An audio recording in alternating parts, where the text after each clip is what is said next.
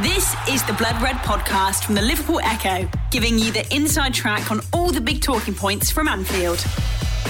Back in June, Liverpool added to their illustrious European history, lifting a sixth European Cup in Madrid as Tottenham Hotspur was seen off. Yet while that came off the backdrop of a titanic title race in the Premier League and making up for a missed opportunity in Kiev 12 months earlier, the Reds' previous European triumph was anything but. Head back to the summer of 2004, and after 6 years of Gerard Houlliér's solo reign at Anfield, Rafa Benitez was ushered in during a period of change. Not only had Houllier departed, but the likes of Owen, Heskey and Murphy, all key parts of the treble-winning side just 3 years previous, were also on their way before the new campaign had started.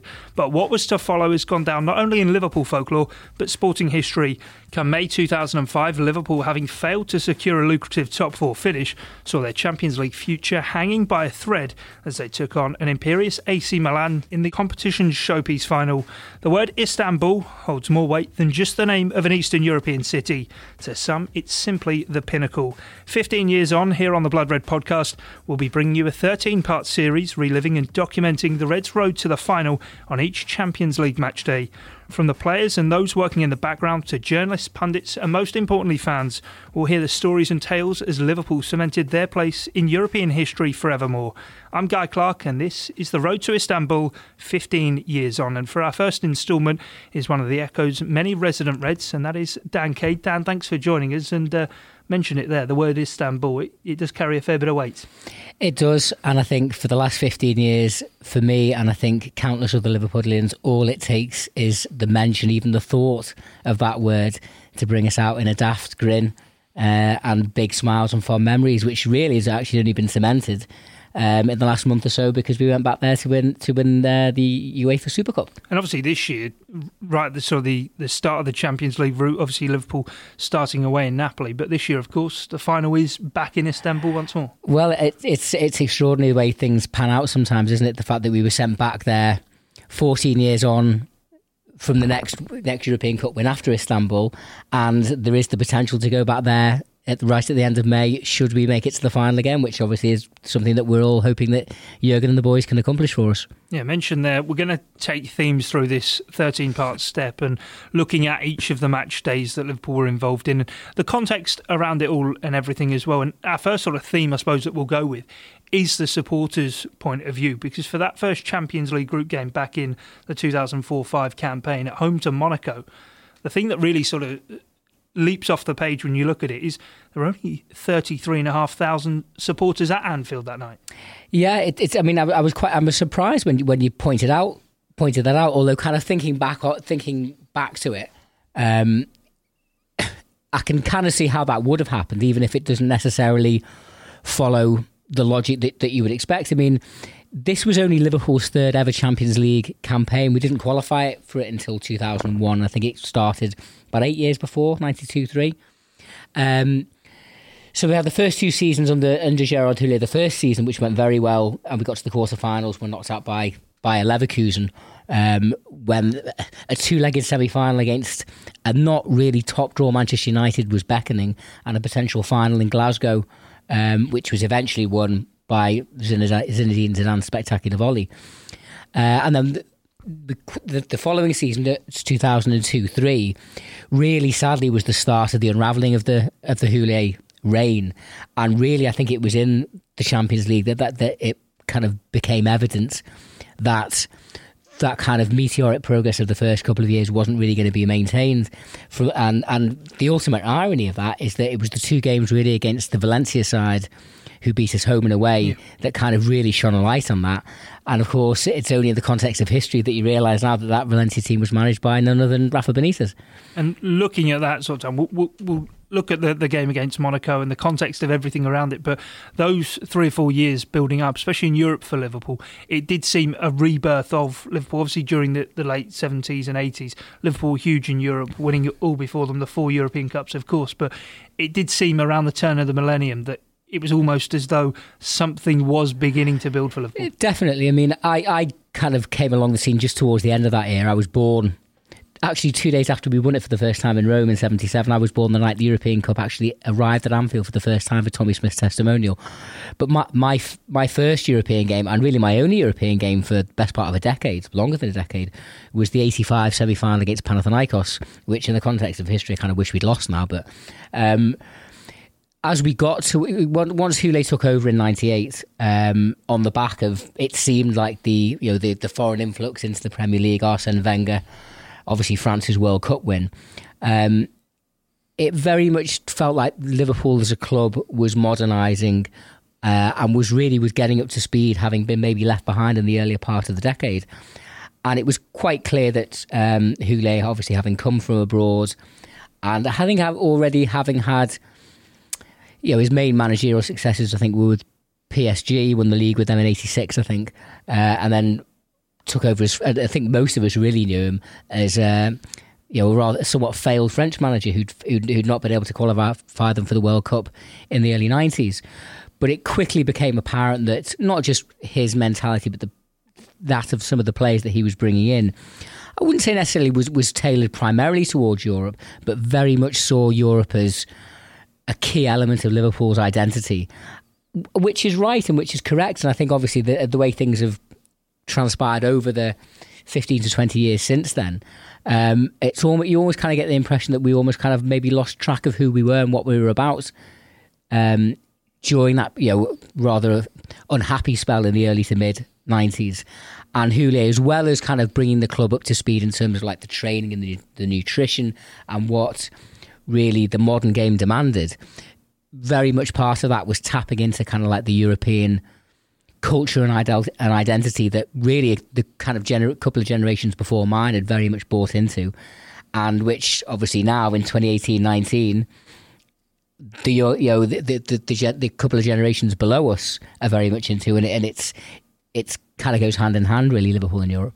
We may be split on this, but I suppose one of the things that there's different fads that have come in through modern football, but one of those in European football, I think, that always sort of has stood really the test of time, and it has gone down really as iconic, certainly for my generation. And talking of Liverpool being new into the Champions League at the time, back in September 2004, is hearing that Champions League theme around Anfield and sort of realising where you are and that this is the competition. Like I say, there are corny things, but I think the Champions League music, it does just seem to sit right.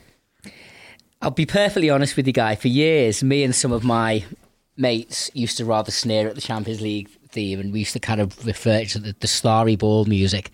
Now, maybe whether part of that was down to kind of a slightly too cool for school elements, or the fact that Liverpool didn't really have much involvement in the Champions League, so maybe we were trying to convince ourselves that, oh well, it's just a load of modern crap anyway.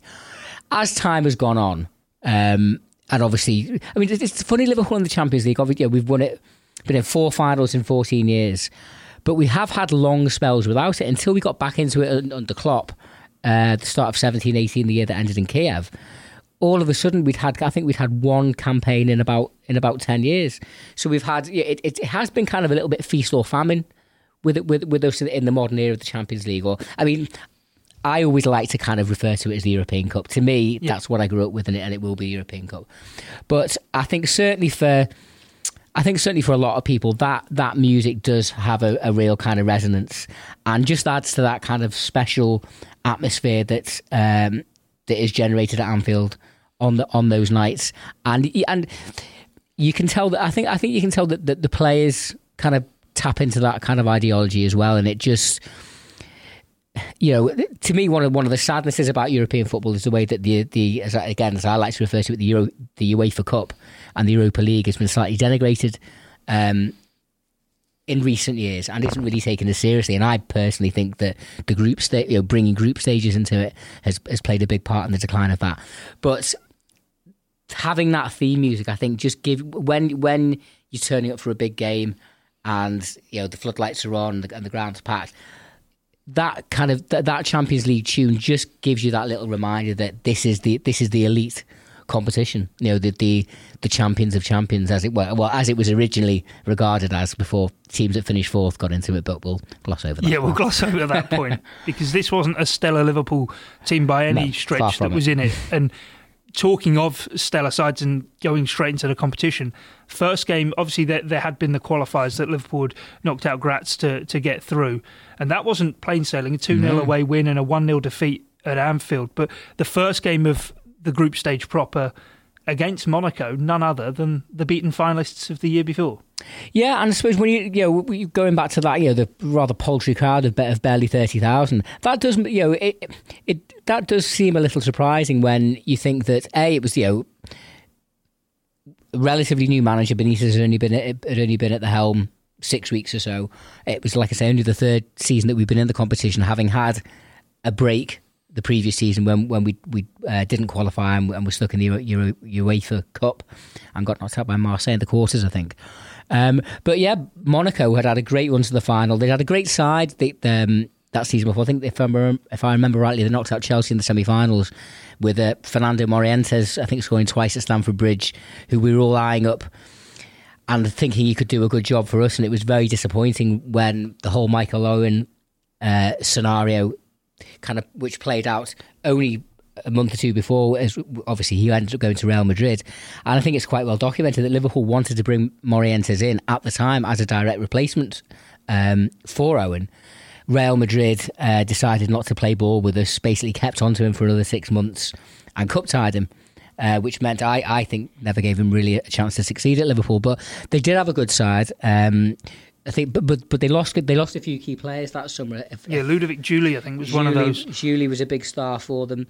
That being said, they did have some Jerome Rothen went to PSG, who was a decent player. That being said, they did bring in, I remember Mohamed Kalon, who came in that summer. He'd made quite a name for himself in Italy, and Javier Saviola, who went on to certainly play for Barcelona. Did he play for Madrid as well? Yeah, he did later play for Madrid, but he came from Barcelona. As you say, at the time he was a big name, but you look at the players they lost. They did lose Morientes. Dado Perso, of course, went to Rangers. He was part of that side. Ludovic Giuly as well, who'd all helped them. But the really interesting thing, I think, looking at the team that Monaco had at the time, is a number of players who would go on to do big things. Yeah. Patrice Evra at left back, but at right back, Macon, the guy who went on to Inter Milan and Man City, of course. Yeah. And Emmanuel Adebayor as one of their strikers. I mean, at the time, they were names that wouldn't really have meant anything to us. But look, just having a little bit of a look back over things before we're chatting here, they were two names that kind of leaped right off the page. And I think goes to show the kind of pedigree of opposition that Liverpool were up against. I mean, Monaco, they're a funny club, Monaco, aren't they? Because they're very much, as a name, they're very much entrenched in kind of European history. Because until recently, the Super Cup was always played there. It's only really the last 5-10 years that it's been kind of moved around. And really, for a club of, don't think they've ever really, they've got a smallish ground. Don't think they've ever really averaged more than 10 or 15,000 there. But they've often, they've often seemed to kind of punch above their weight. Obviously, in the last couple of years, did they get to the semis? They seem to produce these sides that reach the semi-finals and then get torn clean. limb from limb, and then it takes them 10 years to come back again. But they were a side, like we say, full of sort of young up-and-coming players at the time. And I suppose going into the game, the atmosphere around Liverpool, you'll know far better than I, but obviously there'd been the defeat away at Bolton early on in the season under Rafa Benitez. Looking at, obviously, the low attendance number, but also the mood around the place, being in the Champions League, what was the expectation at the time from sort of the supporter point of view? From what I can remember, there was no real great expectation that Liverpool were likely to challenge towards the business end of the competition. I think we all turned up for that first match day one, hoping that we get off to a good start. We had the new French centre forward Cisse that I think he'd scored on his debut at Tottenham, but I'm not sure he'd scored since then before this match, which was probably best part of 3-4 weeks later. The fact that we all loved Houlé's reign, and it's a real kind of source of regret that it's one of those what ifs. You'll never know how things would have panned out if he hadn't taken ill the way he did. I've always kind of felt that he was never quite the same after that. And things did, sadly go downhill in that last year to 18 months. So I think there was, thinking about how I felt at the time, and 15 years is a long time, but I think there was just a certain sense of just kind of, without wanting to sound too non-league about it, just be kind of being happy to be there, really, to be eating at the top table again, hoping that, this was a new era under a new manager with new players, new kits, new everything. And if we could get off to a good start, a good European run would hopefully help us have a good domestic season and get us nearer to where we wanted to be, because I think the previous season we'd finished probably a good 20-25 points behind Arsenal's Invincibles. This is only a couple of years after, I think in 2002 when Arsenal won the double under Wenger then, I think we'd only been about maybe 5 or 10 points behind. I remember we were still kind of on the fringe of the title race going into late April. So I think really the idea was, let's narrow the gap towards the top teams domestically. But I don't think there was any, certainly on my part, there was no real expectation of European success. And I think the way I and probably a few others would have been looking at it was, if we get out the group, really, we've done quite well, and then you see where the knockouts take you. The Blood Red Podcast from the Liverpool Echo.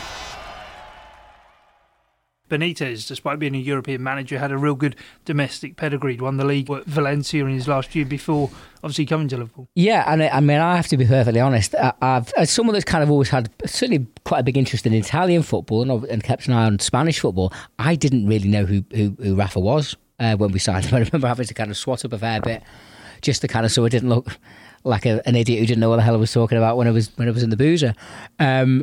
But I think the thing that stood out about his record when you were scrutinising it was that, I suppose, similar in a similar way to what Alex Ferguson has managed to do when he was at Aberdeen up in Scotland. Similarly, Benitez with Valencia had managed to kind of break the top two hegemony of Real Madrid and Barcelona and win 2 leagues and the UEFA Cup, I think, with a relatively small and unfashionable club like Valencia. We're already aware by this stage that, the onset of big money into football was just starting to happen. I think Abramovich had been at Chelsea just over a year. I think he took over the summer before 2003.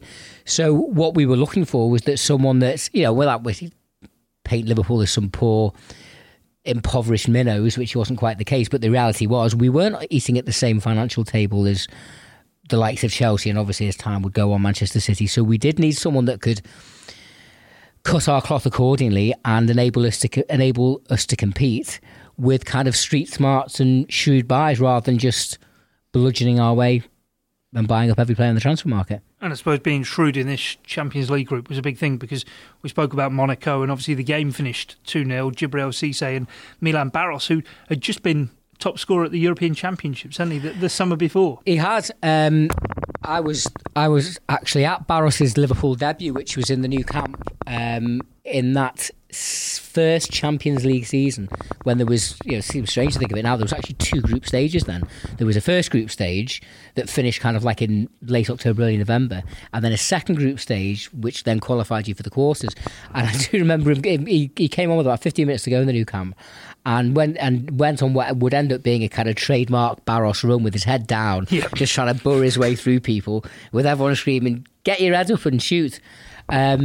But his star really kind of started to rise. He was probably one of the few that actually benefited from that last season under Houllier, when I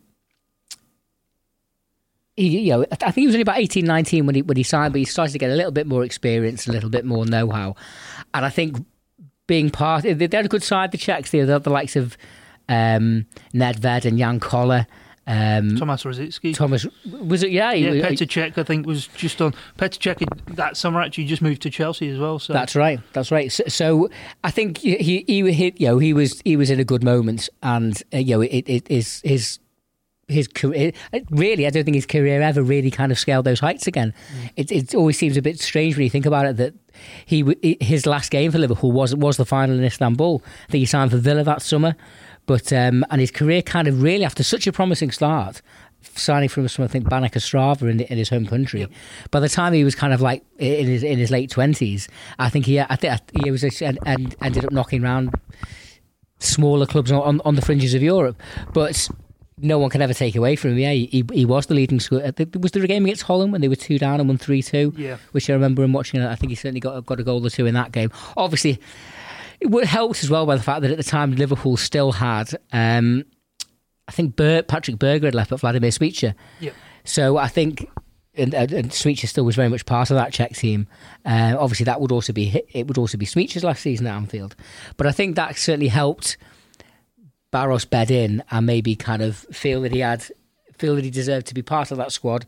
And him and Cisse really were kind of doing battle, even though they both scored in this game. Did they both start? No, they didn't actually. Barros came on as a sub to replace Cisse midway through the second half, and really that was the way of things for both of them throughout that season. I think that was very much the case in the final, as we obviously got to know Rafa and his ways and the way he likes to set up a team. He was largely very much one that kind of like one out and out striker, and then a number 10 playing in between the lines, a Smicha or a Garcia just behind him.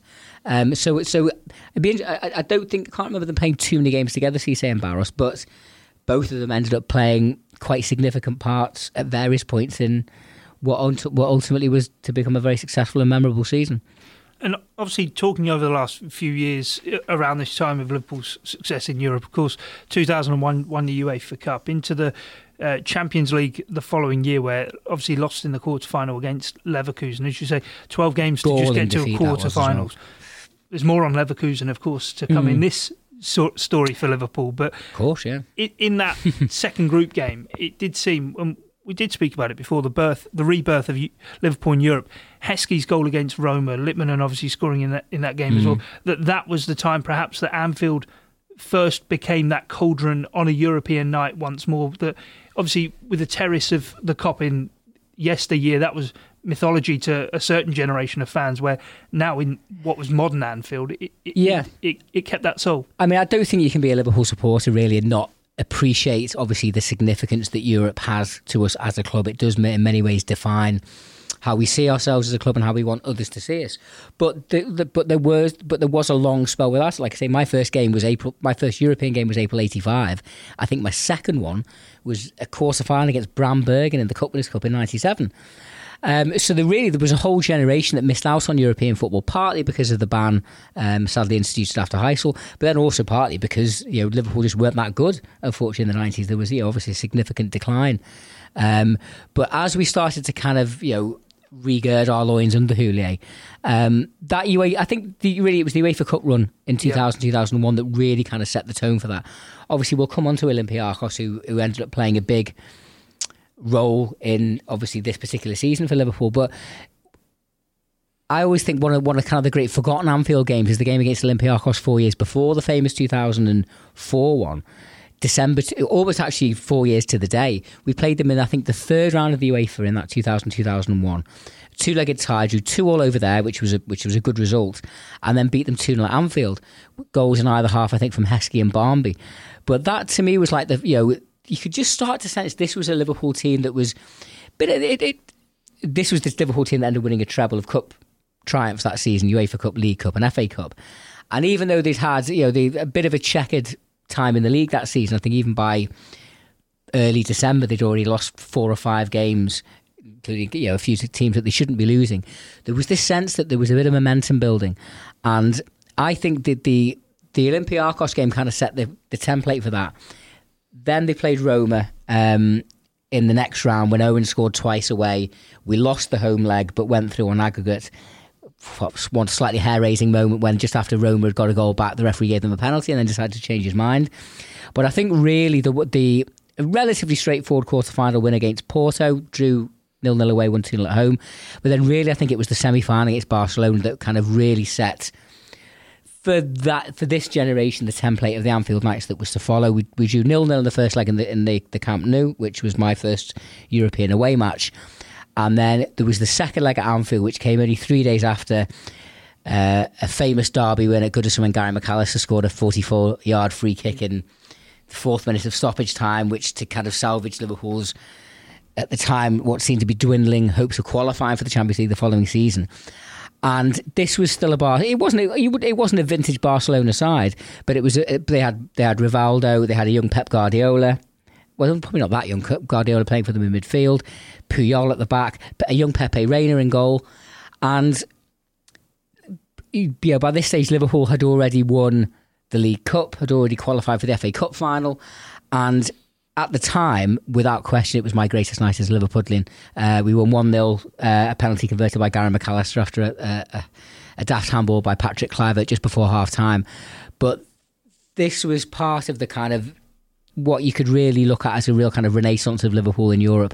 And I think this was built on, certainly in the following season, when we got to the quarterfinals against Leverkusen. As I say, you look back at that game with hindsight, and Leverkusen were a good side. You know, they knocked out Man United in the semi-finals, and really they could have won that final. Everyone, you know, I mentioned it myself. Everyone goes on about Zidane's volley, but a young Iker Casillas, I remember, really was the hero for Madrid that night at Hampden, making a couple of great saves. This was a Leverkusen side that had the likes of Michael Ballack, Dimitar Berbatov, I think even a young Andre Voronin, who obviously ended up in Liverpool a few years later. Maybe not quite as heralded as the other two. But round about the turn of the decade, you really kind of sensed that Liverpool was starting to come again as a European force. So even if obviously there was sadly a drop-off in that last season under Houllier, Benitez, I think, was able to, it was only really simmering underneath the surface, and all it needed really was a couple of good wins, as proved to be the case during the autumn, to kind of really get that feeling up and running again. And as this series will go on to illustrate, it was ignited pretty quickly again, and rapidly kind of the fires started to rage again in a good way. And certainly there on the reminiscing side of things, the 2002-03 season was the year that Liverpool didn't get out of the group stage in the Champions League. Obviously, the final game of that was away in Basel, needing to beat Basel to go through. But this again, and looking through the names on the team sheets, the final score and the pattern of how the game went, very similar to Istanbul, because Liverpool 3 down at half-time, draw 3-3. Penalty rebound. And 9 of the 14 players used in both Basel and Istanbul were the same. Yeah, and it's. I think Gerard Houllier, I think sometimes gets a bit of a bad rap from Liverpool supporters. Like I said before, it's always a kind of like a real wistful what if he hadn't got ill moment. And I do remember it came out after we won in Istanbul that he'd been in the dressing room, and I think some people tried to kind of put a bit of a slant on that, kind of say he was trying to claim credit for it. But the reality is, like you say, in cold hard facts, basically 2/3 of that team was his. And if you ever listen to the likes of Jamie Carragher, Steven Gerrard, the players from that era, they will always say that, listen, he wasn't perfect, and no manager is, and I'm sure he had his faults like anybody else. But they are never slow in making sure that he gets the credits he deserves for really kind of modernising and revitalising the club, and kind of putting into place some of the principles that the likes of Rafa Benitez and other managers since then have managed to kind of take on with great success. So it was, I remember both those Basel games, particularly the game at Anfield when we battered them. Yeah. And we only drew 1-1. I remember, I think that might have been I think that would have been the second game of the group, because I think we lost away. So we're talking 02-03 now, aren't we? We lost away 2-0 to Valencia in the first game, and then drew 1-1 with them. I think Barros scored for us, possibly Heskey. But I remember walking out the ground thinking that might be costly. That you've got to win your home games, and even if I probably, like many people, slightly underestimated Basel. And obviously, as time's gone on, they've actually proven to be quite a. It's not the luckiest name for us, Basel. No. Really, there was. Obviously, they knocked us out in 02-03. I think 11 years later, under Brendan Rodgers, we couldn't get past them in the final game to get through then. We obviously lost to Sevilla in their stadium in the Europa League final in 2016. So we kind of owe Basel one, really. It's not been the luckiest, one of our more lucky opponents or names. But it was a very unusual parallel between that 3-3 and the other one that was to follow only, a couple of years later. Yeah, and obviously the group stage then up and running for Liverpool with a 2-0 win over Monaco. Of course, we mentioned beaten finalists the year before, lost 3-0 to Porto in that final, but left in the group. Next up was a trip away to Olympiacos, which of course will follow up. But also in the group, Deportivo La Coruña, a side who'd reached the quarter-final in 3 of the previous 4 years, and semi-finalists the year before. This wasn't an easy group for Liverpool. No, they were a good side. I think they had some really good players. Jalminia, Roy Mackay up front, big Dutch centre forward. Irureta, I think was the manager at the time, and they had a kind of real European pedigree. I don't know if they ever won a La Liga, but I think they came close a couple of times, didn't they? And they were very much kind of like a force to be reckoned with. And I think we drew with them. Obviously, we'll get onto this. We drew with them at Anfield and won away. But I do remember walking out of the 0-0 at home thinking, without contradicting myself too much, having just said a couple of years before, a draw against Basel was a bad result. It didn't quite feel the same against Deportivo because you knew they were a good side. Yeah.